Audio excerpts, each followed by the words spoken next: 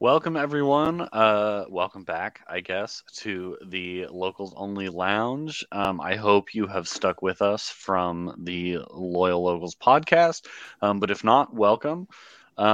First of all, I'm joined by our producer extraordinaire, John Cross. John, welcome.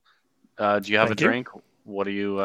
Actually, I do have a drink, but I have water tonight.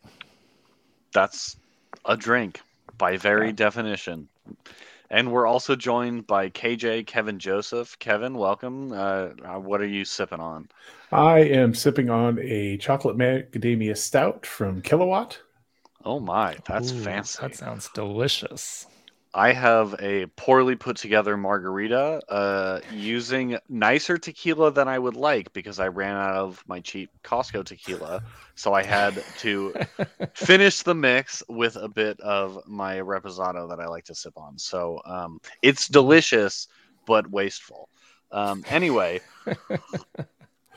Uh, so, um, so diving right into the lounge, Kevin, you were talking in the main podcast. You mentioned you were in a bowling league, and that reminded me that theater I like to go to here in San Diego was doing, I think, 25th anniversary. Don't quote me on that.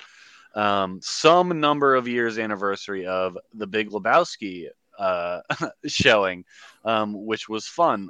I love that movie. If you've never seen it, I highly recommend.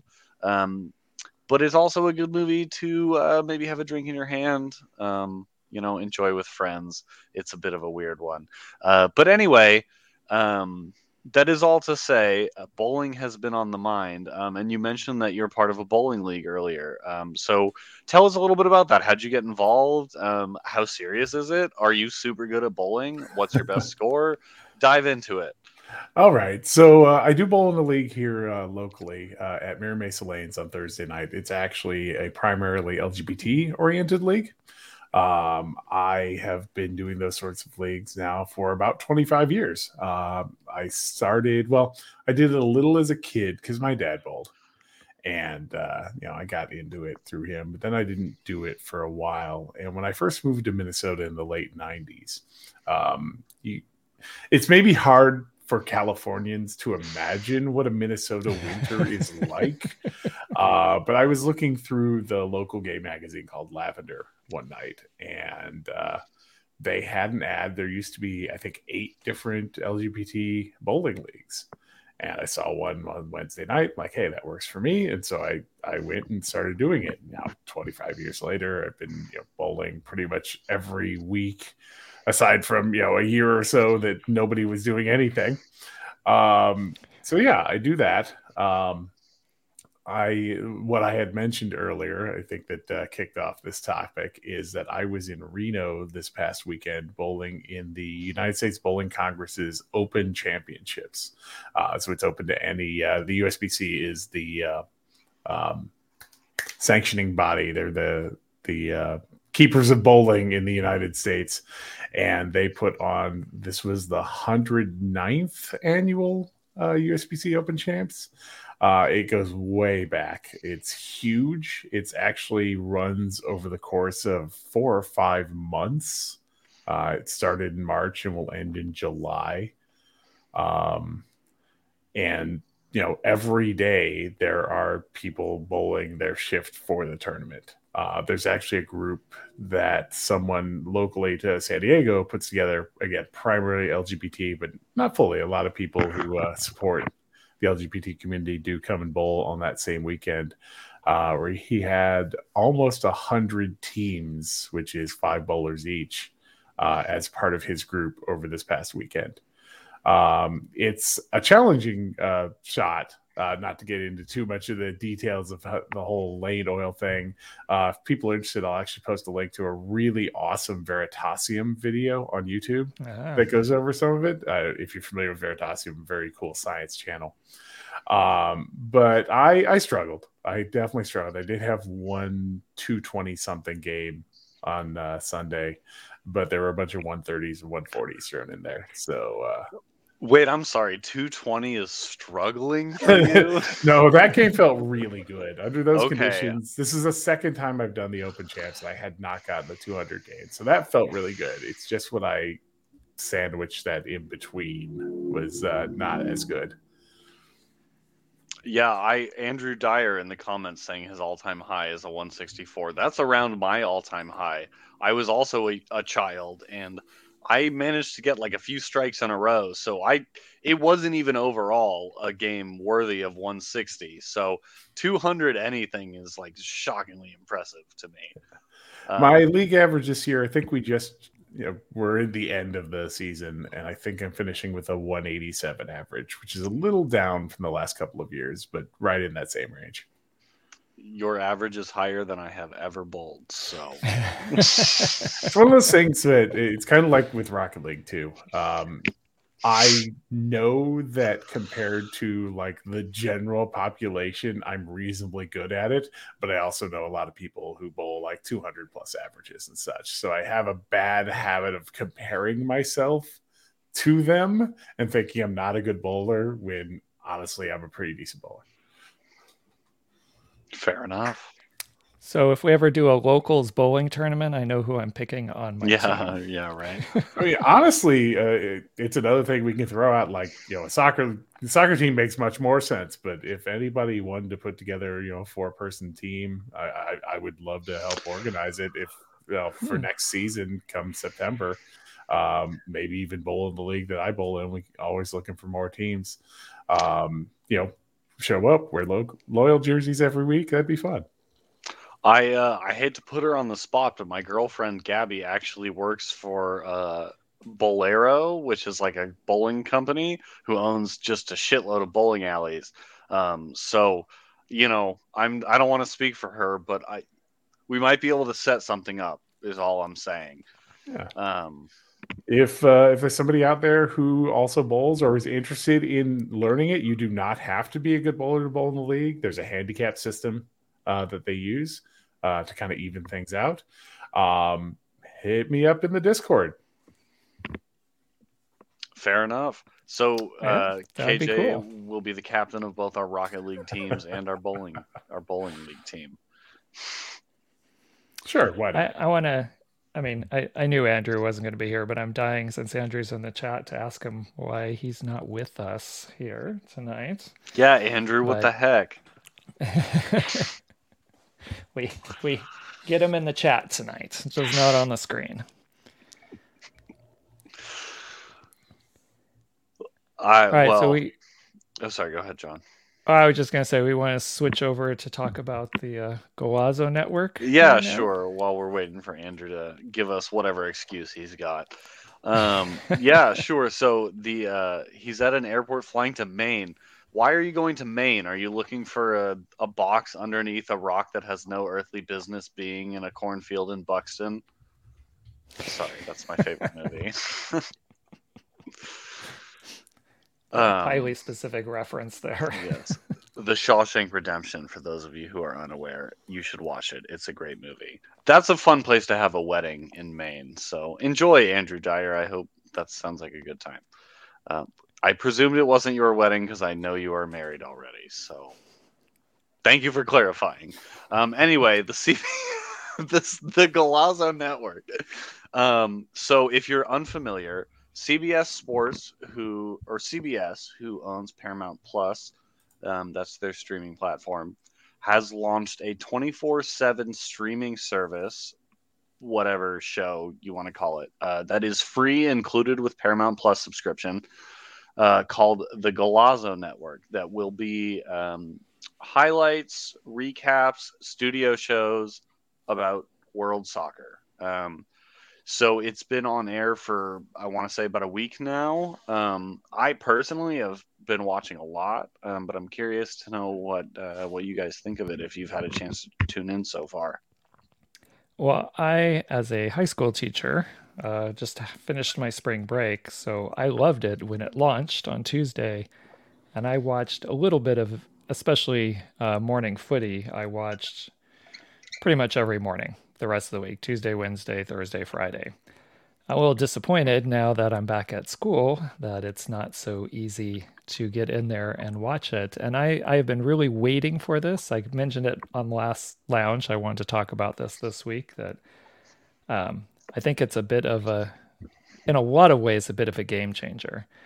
There's some production things and other things maybe I would have critiques about, but just in general, I I when I think back to when I was a young kid who loved soccer and was one of the few people in the neighborhoods and would run into my on certain days, I don't remember when it was, Wednesday or something, and KPBS, our local station, would play Soccer Made in Germany. That was my only outlet, 1 hour a week with Toby Charles to watch Soccer Made in Germany and get my soccer fix. Right to today, where we have a 24/7 network about soccer in this country that I can access for basically free. I mean, it's amazing how far we've come, but I'm really interested to see how this potentially changes the the markets and the perception in our country about soccer. Because I don't want to get into it right now because I want to get some other responses from you guys. Um, but I'm also very interested from a production standpoint, and I think it's really cool what they're attempting to do a network basically over the cloud and not in a traditional network format. So I'll save those comments for later, but I'm interested. Kevin, have you watched any I of haven't. it? Any of the In shows? fact, this today was the first I had heard of it. I feel like I heard about it, but I have been not paying any attention to such things recently. I don't currently have Paramount Plus. I did have it for a little bit, but I've been paring back my streaming options lately. In fact, I just canceled my Netflix because I realized I haven't been watching it much. Mm, That said, I mean, it sounds great. I do remember um, back when I was first getting into soccer in the mid thousands, mid aughts, however you want to say it. right. When what was Fox Sports World became Fox Soccer Channel for a while, which eventually I think became FS1 and was less soccer oriented. But yeah, that was the exciting thing to have. You know, they had a lot of different leagues, games, as well as just different shows and such. So yeah, it's a very cool thing happening. I just haven't had a chance to watch it yet. Yeah, I actually, to Andrew's point in the comments, I had like kind of been aware of it, but kind of forgot that it was happening until it came up last week in the show, John, when you brought it up, which I'm glad you did because it reminded me that that was a thing, and I am already subscribed to Paramount Plus. For European continental competitions, for NWSL, for Serie A, yeah, already addicted. Yeah, I'm kind of there already too. I work from home 4 out of 5 days a week, so I've just been putting it on in the background while I'm doing my morning, getting ready and just kind of checking my emails and stuff. And honestly, uh, I have my gripes. I definitely have my gripes, but the thing it reminds me of is back when Sports Center used to be good when I was a kid. Exactly. Like when Sports Center was actually about sports, and I could put it on in the morning while I was getting ready for school and like keep up to date on what was going on around the world in sports.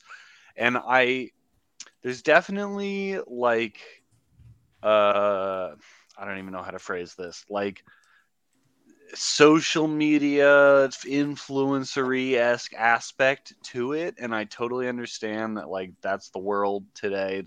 They have to do that, but I think they've done a good job of mostly sticking to the soccer, and I love it. I wouldn't say I'm addicted already, but it's definitely going to be a thing that's on in my background mornings going forward. Um, I think they're largely pretty insightful, and I appreciate the breadth of the soccer that they cover. They're talking about South American soccer. They're talking about USL. They're talking MLS. They're talking Europe. They've even touched on Oceania and Asia a couple times. And so, like, I appreciate that they're trying to take like a wide view of the world of soccer. And they're not just talking about CBS properties either. They're not only talking about NWSL or the Serie A or the Champions League. They're talking Premier League. They're talking USL. They're talking MLS. These are things that CBS does not have the rights to broadcast, which I'm sure there's some, legal mumbo and jumbo they've worked out. But I just appreciate the way it feels as though they've come into this attempting to make a show for soccer fans, not just trying to make a show to sell something, Right. Sorry, that's my soliloquy. I'm done. Okay. And that's kind of goes into some of the stuff I had heard about one of the network executives behind putting this together, who is probably, I think they gave his age, but now I don't remember, probably a little bit younger than I am. But I have had conversations with people where I think there are a lot of network executives who are getting to retirement age and they're moving out of the business. And they grew up at a time where there really wasn't soccer. And maybe they were involved during the start of Major League Soccer. But that's not what they grew up with, really. They grew up with the other big major sports that we have. And we're starting to see a turnover in some of these executives of people, like the interview I saw, and I forget this person, what team they support, but they were all about I've worked for March Madness tournament, on one of the CBS properties. I worked on that. I've worked on all these different major sporting events, but my passion was always soccer. And it's now they've got a whole team of people who grew up and are of the age now where they're starting to become these executives of shows who are soccer fans first and foremost. And I think that might be, and this channel might be a start of a change where we start to see more soccer available on some properties. Because I've always had a theory that the NFL is, I'll use my students for an example. Most of my students, my die-hard, passionate students, they like soccer and basketball. Those are the two sports they like, that they're really involved in. They wear jerseys all the time. And for soccer, it's really Champions League, right? Those are the teams. But the NFL, baseball, the Padres, but not really a lot of baseball talk outside of the Padres. And the NFL, it's just individual players. It's whoever's making highlight reels and what they can see on short clips. They don't even know half the time who's in the league or who's even in the playoffs. And I feel like we are forced, if you're on some of the sports networks, you're kind of forced that. And I think they would argue that's what people want to watch. And I think, we don't have a lot of soccer fans who want to watch our linear networks.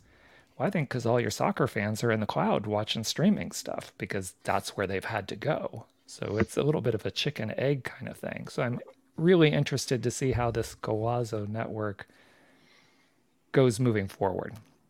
Does it start to attract more people? Just like we've seen with women's soccer, all of a sudden people are like, where did all these fans of women's soccer come from all of a sudden in the last 2 years? Well, they've been there, right? They just didn't have the avenue to really show in a way that other people recognized. Right? And I'm wondering if the Golazo Network will kind of be that just on a general soccer terms. So it's interesting. Those are some of my thoughts. Yeah, it's interesting. You've now made two references. It made me think of my my good friend Bruce McGuire, who lives in Minneapolis. He's off and on done a blog called I can't speak suddenly. Do Nord Football.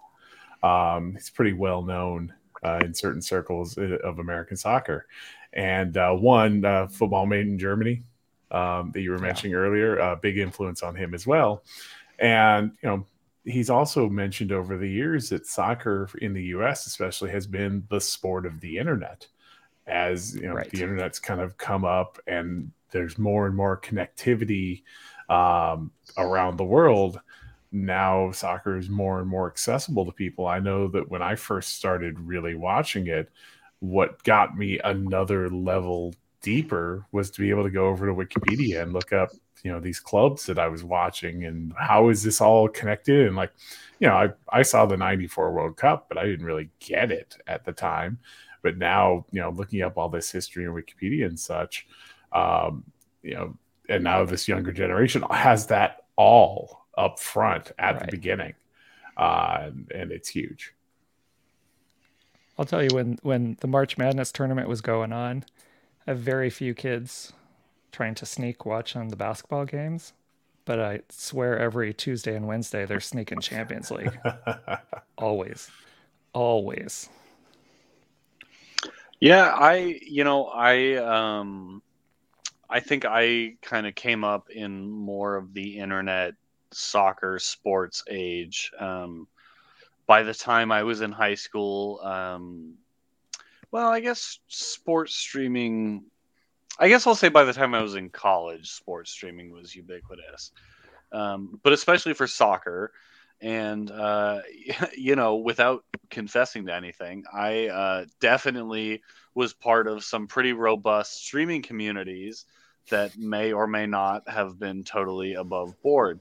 But that was how you had to watch the game at the time, So anyway, to both of your point, I think that soccer fan community is definitely very well versed and adept at navigating the internet landscape.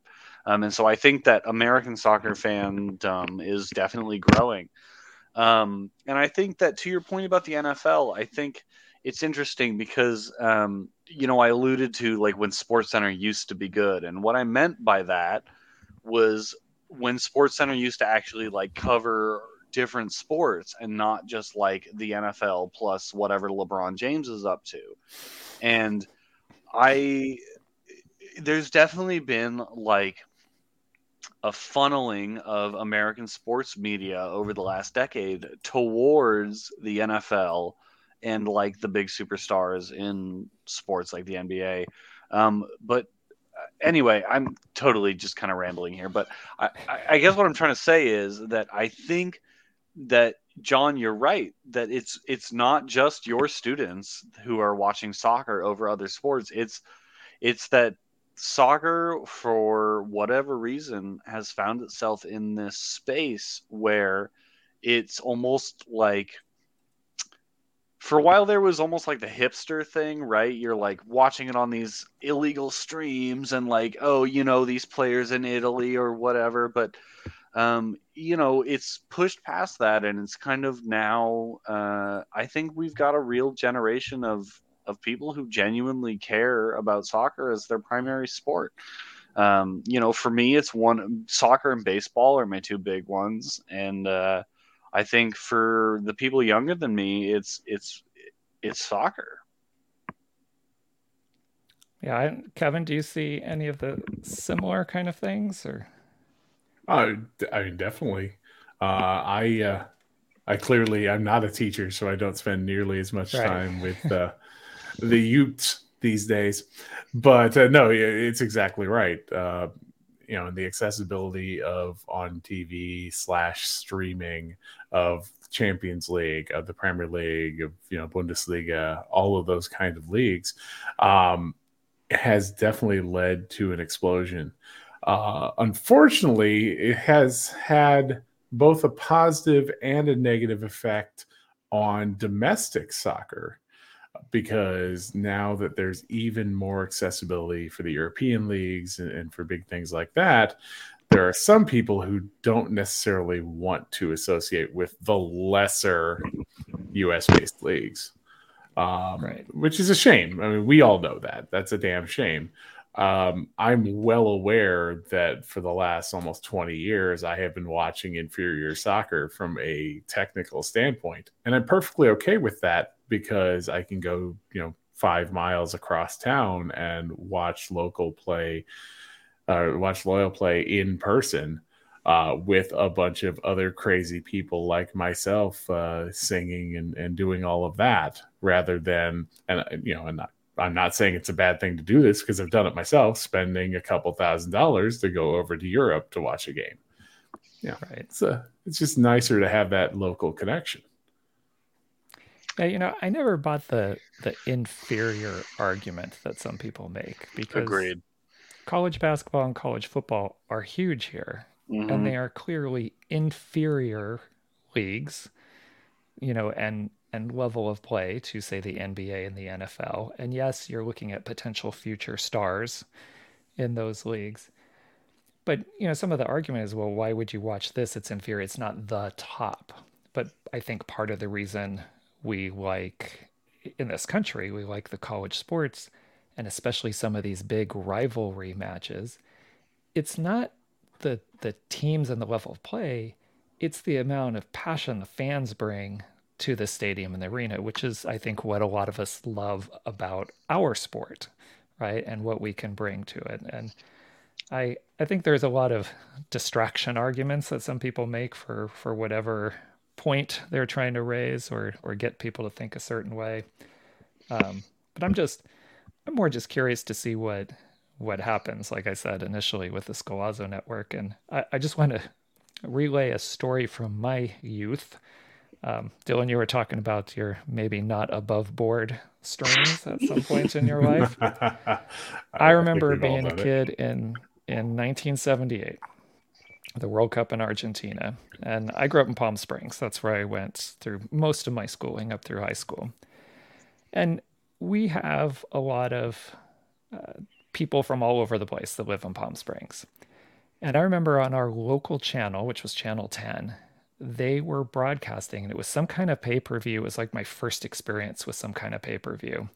But they were broadcasting on that channel. And that was our cable channel, because, way back before your time, we had channels 2 through 13, and that was it on the television. But there was a way in the UHF signals that I could see it was there, but it was scrambled, and I could kind of hear the audio. But I was somebody who liked to tinker with tech stuff, that I went in. I remember, because my grandmother would watch us over the summer because my mom had to work. So we'd always go to my grandmother's house. And I tweaked her television and tweaked the signal to get it slightly out of phase so I could kind of get the games in. And it was enough that I could watch them. It was horrible. It's like having a bad stream, right? Just trying to watch it, not pixelated, but I actually got in there to where I could tweak it to be able to watch some, as a 10-year-old, watch some World Cup matches as they were being televised on some kind of pay-per-view like thing, locally. But that's what I had, and it was there, and I figured out a way to kind of watch it. But, talk about doing your illegal streams from way Yeah. back as a little kid. Yeah, I love that you bring up the college sports to MLS or USL comparison, John. Because I've made that argument countless times to people, because I also think the whole quality of play argument is just total bogus. Because for exactly what you've outlined, it's like I I growing up was a big football fan. Like American football. And I always preferred college football to the NFL. And I was always aware of the fact that it wasn't because it was a higher level of play. It was because the passion and the community were a much bigger part of it. And I think this ties into the Wrexham conversation y'all had last week. That the thing that drew me in to soccer in the first place, and especially San Diego Loyal, was the community and the passion that the community shared for the club. And, don't get me wrong, I love soccer already. So that was something I was seeking out. But I think that the college sports analogy is a particularly poignant one, because the things that make college sports so enticing are the same things, in my opinion, that make the Wrexham story so enticing, and that is two big pillars. One is the community aspect, right? With college, you get this inherent sense of community that isn't necessarily there in NFL or MLB, NHL, NBA teams, franchises. But you also get the stakes. Look at the March Madness tournament. FAU, Florida Atlantic University. Right. Actually, my dad's goddaughter went there, so it's a school I'm familiar with prior to this. But that's a school that is not a sports school. There's no reason that Florida Atlantic should be in the spotlight of American sports, and yet they made the Final Four, and therefore we will all spend the next year talking about Florida Atlantic University. And there is a stakes there, like something to be won or lost, that is Right. simply not present in American professional sports. Um, because you look at, I mean, my San Jose Earthquakes, I grew up in the Bay Area. They're actually doing okay right now, but for years, they were the pits of the MLS. They deserve to be relegated, even though that wasn't a thing. And I just, when the stakes aren't there and the community isn't there, and by only having a certain limited number of clubs that exist in this ecosystem, you restrict the community inherently.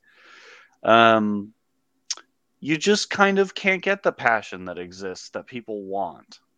And I know I'm kind of just totally going off the rails here, but I think that there's something to be said for. Anyway, I really love the college analogy you brought up, because I really think that there's a comparison to be made there between the passion that drives the support for college sports teams and the passion that drives the support for lower league teams in European soccer. But it's the stakes of the winning and losing that makes it really, life or death for a lot of these people. And anyway, to bring it all together, I support promotion and relegation. It's interesting, the whole college sports thing. I hadn't considered the deeper analogies there, how it connects, because you think about the era in which college sports started becoming somewhat popular. It's mostly pre-television. Same thing with the beginnings of European soccer. It's very much these teams represent their community, whether that be part of a larger city like London or just these smaller towns that are out, like Wrexham, for example. It's very much of its era, where it is tied into those communities. These schools that have been around for 100+ years are tied into their communities, no matter if they're a tiny school or a big name. And so they have that kind of support going forward. Whereas you then look at professional sports in the US, the explosion of those really didn't happen at all until the television era. And so you're Right. locked into the longevity of those teams is now tied into their ability to generate revenue, and is very much tied into television and such, for their survival. Um, Back in the early days of Major League Baseball, there were teams in all kinds of strange little places, as well as big cities. But once you get into the TV era, where did the teams continue to exist? They continue to exist in the big cities, where people knew about them, came to their games, and could see their games. Right. Well, this might be a good transition. Speaking of big games, we have a big game coming up in Snapdragon this summer. We just heard recently, with the Gold Cup and the Gold Cup groupings and where teams are playing. So let's go ahead. Actually, I don't want to pivot too far away. Did anybody have anything else they wanted to add to the other one? I didn't want to hijack the conversation here. No, I just I wish people would engage more seriously with this pro rel conversation. I just this past weekend, watching some Premier League soccer, met a person I'd never met before who really just was a very casual American soccer fan, and they were just so dismissive of every single thing I had to say about American soccer that wasn't like MLS is the greatest. And I just I don't know. I wish people were more open to that conversation. But anyway, to put on a positive spin on it to end, support your local club. I don't care really if your local club is Phoenix Rising. This is going to kill me to say it, but support them. Like support your local club. Um, whether it's because you want them to be a top flight club or whether it's because you just want the community, there's something great to be found there. So go support your local soccer club. Complete aside, as I was in Reno this past weekend, one of my teammates he lives in Phoenix, and is very heavily involved in the LGBT flag football community there. And he was wearing a shirt from it on Friday night, and one of their sponsors, as shown on the sleeve, is Phoenix Rising, and I'm just like, that shirt's terrible now. But you're exactly right. But respect. Yeah. Yes. Yeah. All right, Gold Cup now? Gold Cup. Gold Cup. All right. So I got to find what I had. Sorry, I'm actually not prepared. I had a graphic for the groups, so let me see if I can pull that up just so we have something to talk about here. In case people can't remember, and it is a little bit small there, but the U.S. has been put in Group A. We got 4 groups, right? 4-team groups for the Gold Cup. Mm-hmm. And we got Mexico, Group B, Costa Rica heading up Group C, and Canada heading up Group D. Did you guys have any initial thoughts about the groupings? The U.S., if they don't get through, obviously we should just shut down the program. No, the U.S., I don't want to completely dismiss the other teams, but looking at, for example, the preliminary match 9, your potential teams are Curacao, St. Kitts and Nevis, St. Martin, and French Guiana. So there's not exactly powerhouses going into these prelim winners. Nicaragua is probably that game might be the only one they win, because the U.S. and Jamaica really have been handed a path into the knockouts here. Mexico's looks much more interesting with recent results, with Haiti kind of coming up more. Honduras hasn't been as good recently as they were, say, last, one of the previous World Cup cycles. And Qatar is a wild card. They're obviously a pretty good team, as we saw when they last played in the Gold Cup. So that should be really interesting. Dylan, what about you? Yeah, I do have some thoughts, and unlike Kevin, I actually do mean this to kind of put aside some teams. What are we doing with Qatar is in the CONCACAF Gold Cup? I'm sorry, like I understood it last time because they were the upcoming host. KJ making the money sign there, that actually that was the ultimate point I was going to get to, is that this is just kind of a financial bastardization of what the Gold Cup is. But to me, that's ridiculous. I'm sorry, but like it made sense when they were about to host the World Cup, but like it just gives me the heebie-jeebies. I don't like that at all. But anyway, that aside, I pretty much agree with what Kevin had to say there. I think that the United States has more or less been handed a path into the knockout round. If they don't win that group, like regardless of who takes that last prelim spot, I think the U.S. will need to take a good hard look in the mirror, because that is a supremely winnable group. Mexico's group might be more interesting. Haiti maybe will feature Ronaldo Damas. I have no idea. We'll see. Maybe he's appeared for Haiti in the past. I think the most interesting group for me, though, is Group C. Costa Rica, Panama, and El Salvador are all like very solid teams. And I don't know anything about the prelim teams, so you never know who gets through there. So that might be a fun group.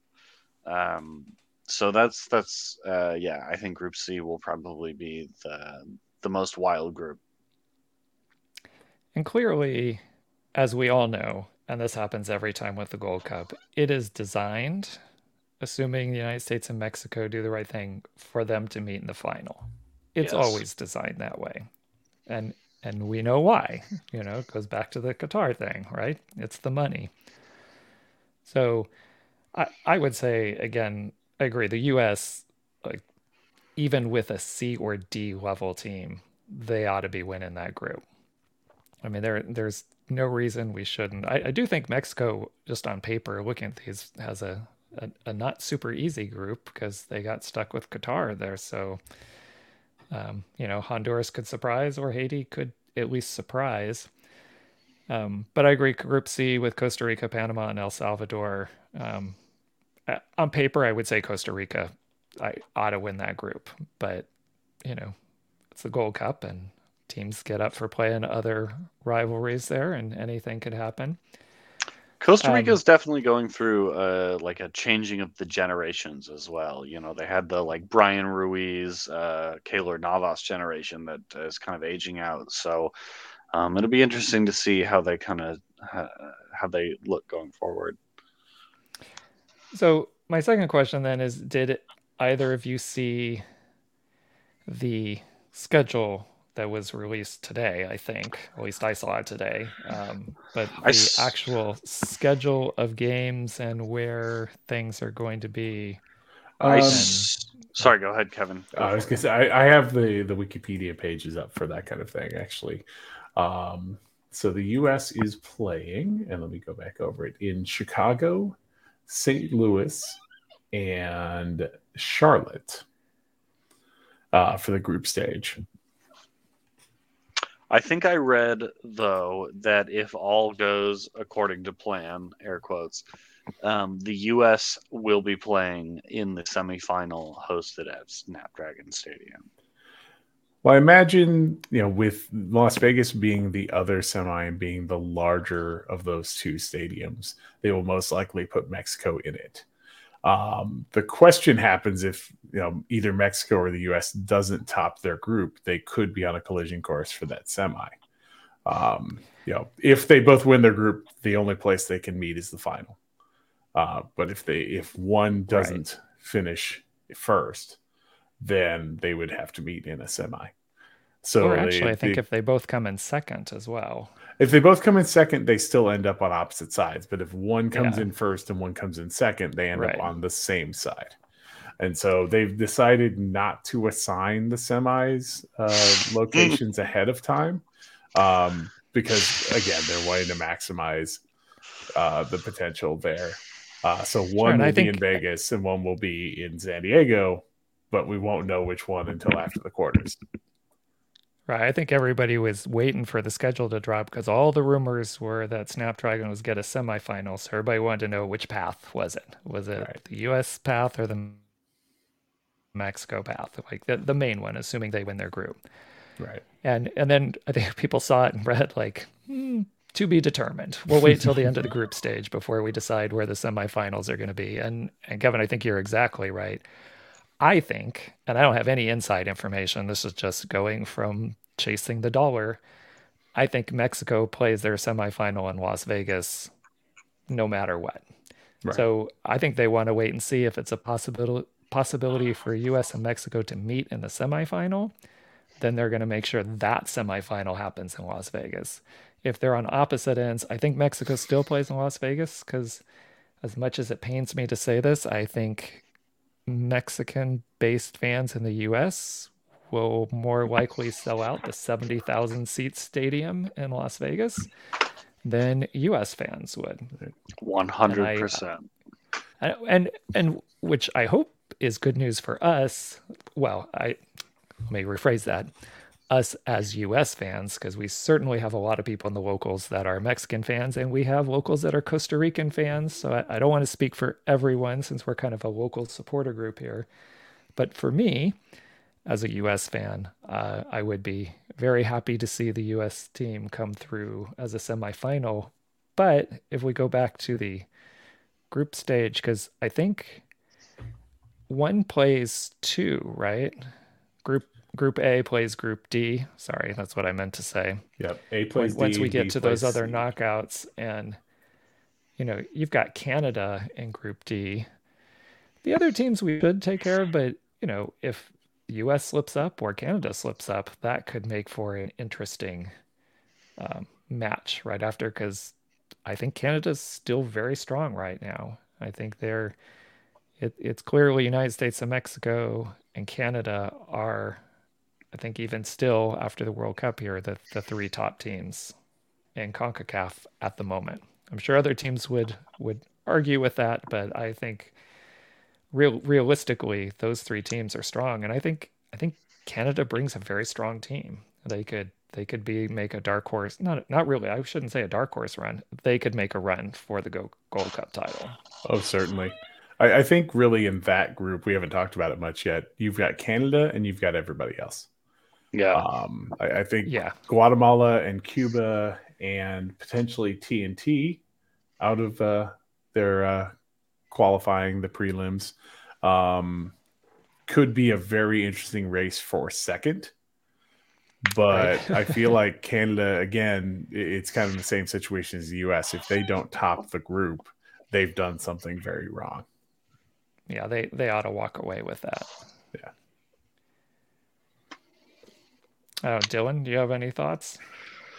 Just flashbacks to Trinidad and Tobago was really all that was happening right there.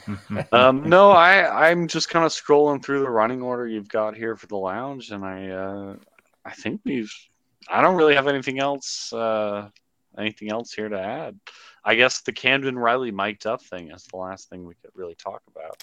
Yeah, I'd like to spend just a couple minutes on that, and then we could wrap up, because we had mentioned briefly at the end of the Loyal Locals podcast. I think everybody, I haven't talked to or any kind of interaction with the person who didn't love that Mic'd up episode with Camden Riley.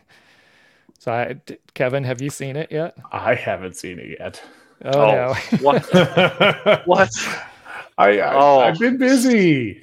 7 minutes of your time. It's so worth it. Actually, today it was the opposite of busy, and it felt great. Camden Riley, as I said, I think at the end of the Loyal Locals podcast, or maybe it was in our pre-show thing we were talking about, he is a treasure. I would love to just see weekly Mic'd up with Camden Riley. That would be entertaining in and of itself. He's a natural. And the whole. Oh, sorry. Go ahead. Well, I was just going to say, I know there's been some chatter about. Well, one, I think his performance this year has been a notch above where he's been and in previous years. And I think some people, there's been some chatter like, well, I don't know about Camden Riley. I don't know if we keep him in the off season. But I think even from a coach's perspective, after watching that Mic'd up, like that's someone you want on your team. If there's a way to keep him on your team, you want that guy on your team because he brings people together. He's the locker room guy that you want. So he was quite entertaining. And what was his our left wingback's name? I'll let you say it. Balake Bodilly. Bodilly. That's right. Yes, I thoroughly enjoyed that. And excuse me, I've got the hiccups real bad right now. But my two favorite things to come out of that were, one, when Cam was doing his warm-up, he says, "Oh, I'm not much of a warm-up guy," and I related to that on a really fundamental level. But also in the opening shot, he's standing there talking with people doing like passing warm-ups, rubbing sunscreen in his face and neck, right. And like as a fellow, red-haired, light-skinned person, that resonated with me big time, and I really appreciated that. So the whole thing is just a gem, but excuse me, oh my god, the hiccups so bad right now. Yeah, I thoroughly enjoyed that, and I really, really hope we get more of that kind of content this year.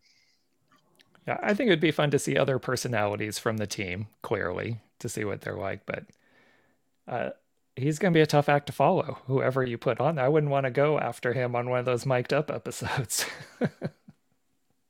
But he was good. Chug, chug, chug, chug. We'll see if that works for you.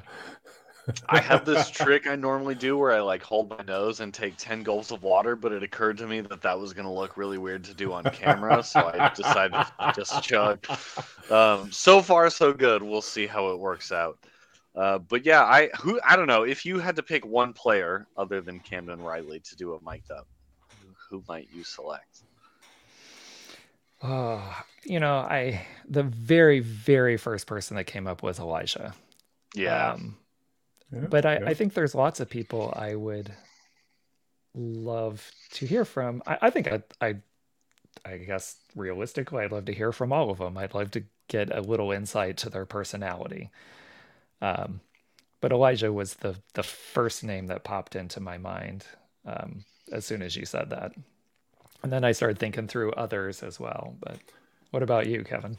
I think Koke would be rather entertaining. Yeah. agreed. Yeah.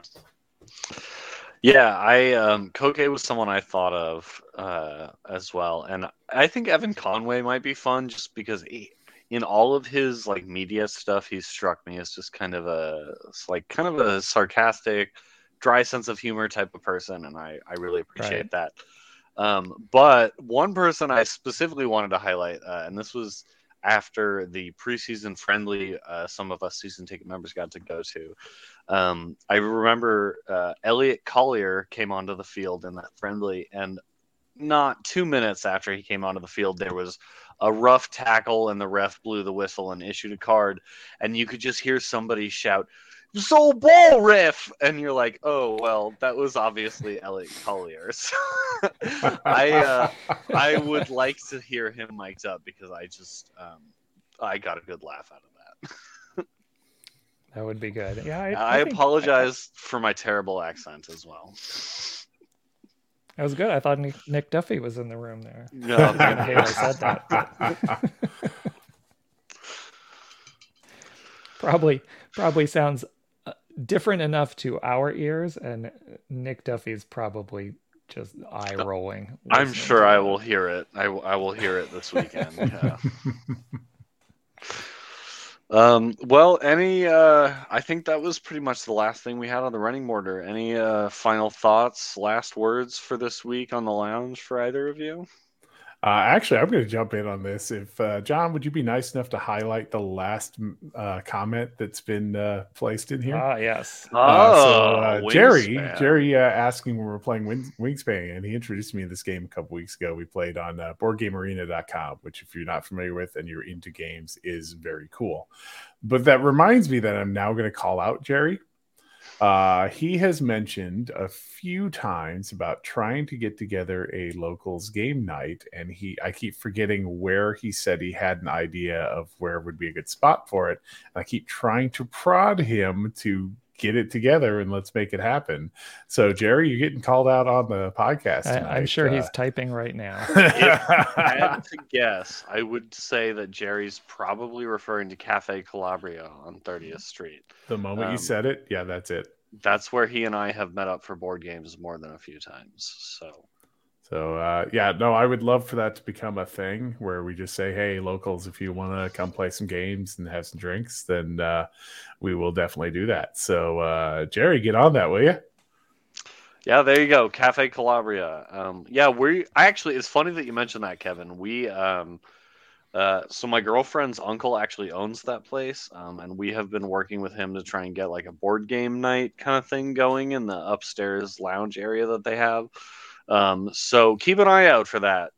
We definitely are working on getting that together, and I know Jerry has been a part of that as well. But yeah, Cafe Calabria is awesome. Great coffee, great drinks, great pizza, best red sauce in town, in my opinion. So even if it's not for board games, Cafe Calabria is fantastic. But yeah, board game night definitely I think is in the works and should be coming soon. All right. Sounds good. Well, anyway, other than that, I think that is it for us at the Locals Only Lounge. Jerry, across-ish the street from Fair Play, it's like Fair Play is just north of Lincoln, and Calabria is just south of Lincoln, but they're like catty corner from each other. So it's right by there on 30th. But yeah, fantastic spot. Jerry and I actually just met up there to play board games before going to watch the New Mexico game at Fair Play. So it's a regular spot. Uh, but barring any other thoughts from John or Kevin, I think that will do it for us on the Locals Only Lounge. No, nothing. All right. Well, speak now, forever hold your peace. So that's it for us. I appreciate everybody who stuck around. I always enjoy these lounge conversations. So keep an eye out for Bums Breakdown coming up this week. We've got our home game against Tampa on Sunday. We'll have Locals Last Call Sunday. And then I think Monday, right, John, for Monday, kicking yeah. it with the Locals. Yeah, awesome. With the Gorilla FC, the Seattle Sounders supporters group. And as always, check Discord if you have any questions about anything. That's the spot. But for all of us here at the Locals, I think that's good night.